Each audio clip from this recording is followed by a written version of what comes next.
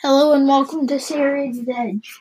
Today I shall be reading The Four-Fingered Man by Cerberus Jones. Enjoy. Chapter 6. Once, Amelia had done a handstand in her grandparents' living room and lost her balance. As her feet came down, so did a very beautiful glass vase her granny had been given for her 16th birthday. When Granny saw the smashed pieces all over the floor, her face had gone white with shock, and Amelia had felt so bad she wanted to die. But that moment, with all the terrible sadness, guilt, and shame that Amelia had felt, was nothing compared to how bad this moment was. In fact, moment didn't cover it. This nightmare seemed to go on forever. First there was the utter shock of being caught by Miss Hardman. Then that had turned to a steady, throbbing terror as Miss Hardman started shrieking and wailing so hysterically that Amelia was sure she'd gone mad. But then, when Mum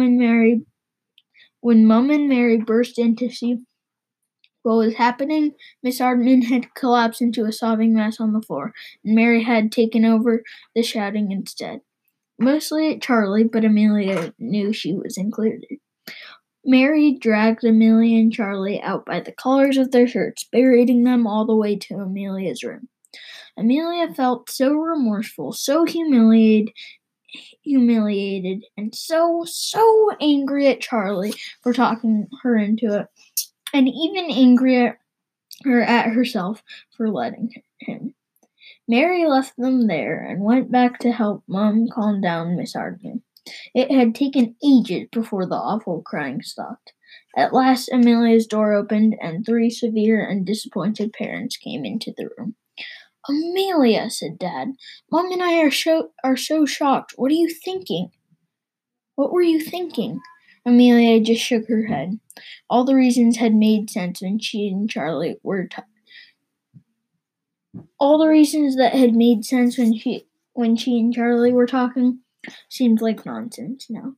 "What you did," Mom said, "going into a guest room. Our first guest." "Well, I only hope you understand how wrong it was, and why it was wrong." "I do," Amelia whispered miserably. "I don't," Charlie said. Amelia stared at him. "I don't," he repeated. "I mean, I know it wasn't right, but was it really that big a deal?" Mary gaped at him. "You stole a key from the front desk, broke into a guest room, and went through her personal belongings. That's a big deal." "We only borrowed the key," said Charlie, "and we were just looking." "For what?" Mary said. "And what gave you the idea to have any right to look in someone else's room, Charlie? That's trespass." Charlie's eyes widened. He obviously hadn't thought of that. Amelia felt her own shame deepen another notch. She'd committed a real crime. Not even James had done something that bad. "Well," Dad twitched slightly, "I'm not sure we need to get the police involved just yet."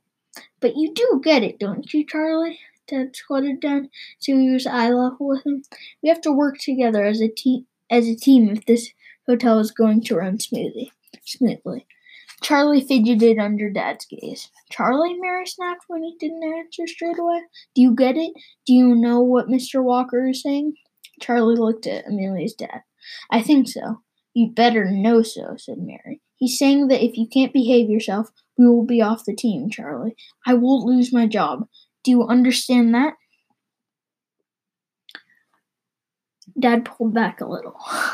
"Well, it wasn't exactly, I'm not threatening," but Mary was staring hard at her son. If Dad wasn't threatening, Mary surely was. "I'm not joking, Charlie," she said quietly. "I need this job." Charlie dropped his head and nodded. Dad clapped him on the shoulder and stood up. "It's all good, Mary. I'm sure both kids have got it straight now.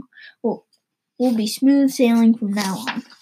Amelia glanced at Charlie's hunched shape, and some of her anger at him shifted.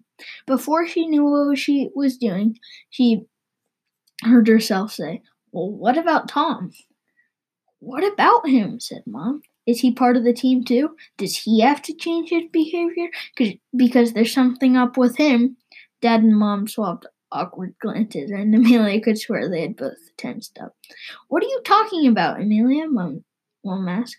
"Tom's up to something. We saw him breaking into Miss Ardman's room." "Which you so strongly disapprove of," said Dad, "that you decided to break in yourself."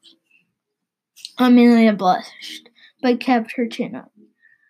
"We're looking for proof of what Tom was up to. We think he's a thief. We were trying to prove it to you to protect the hotel. But you can't stop a bad thing by doing that thing yourself," groaned Mom. "I thought you understood that. Dad and I trust Tom, and yes, he's part of our team.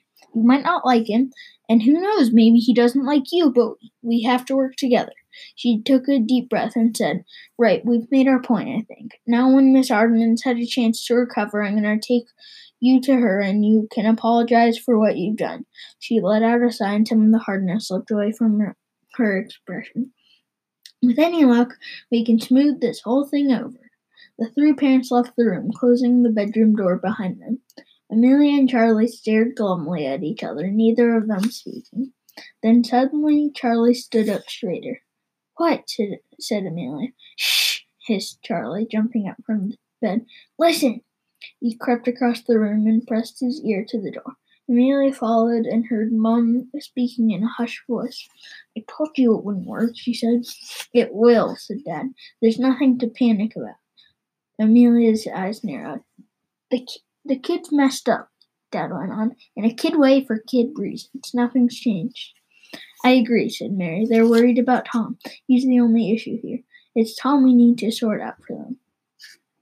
Their voices were fading away now.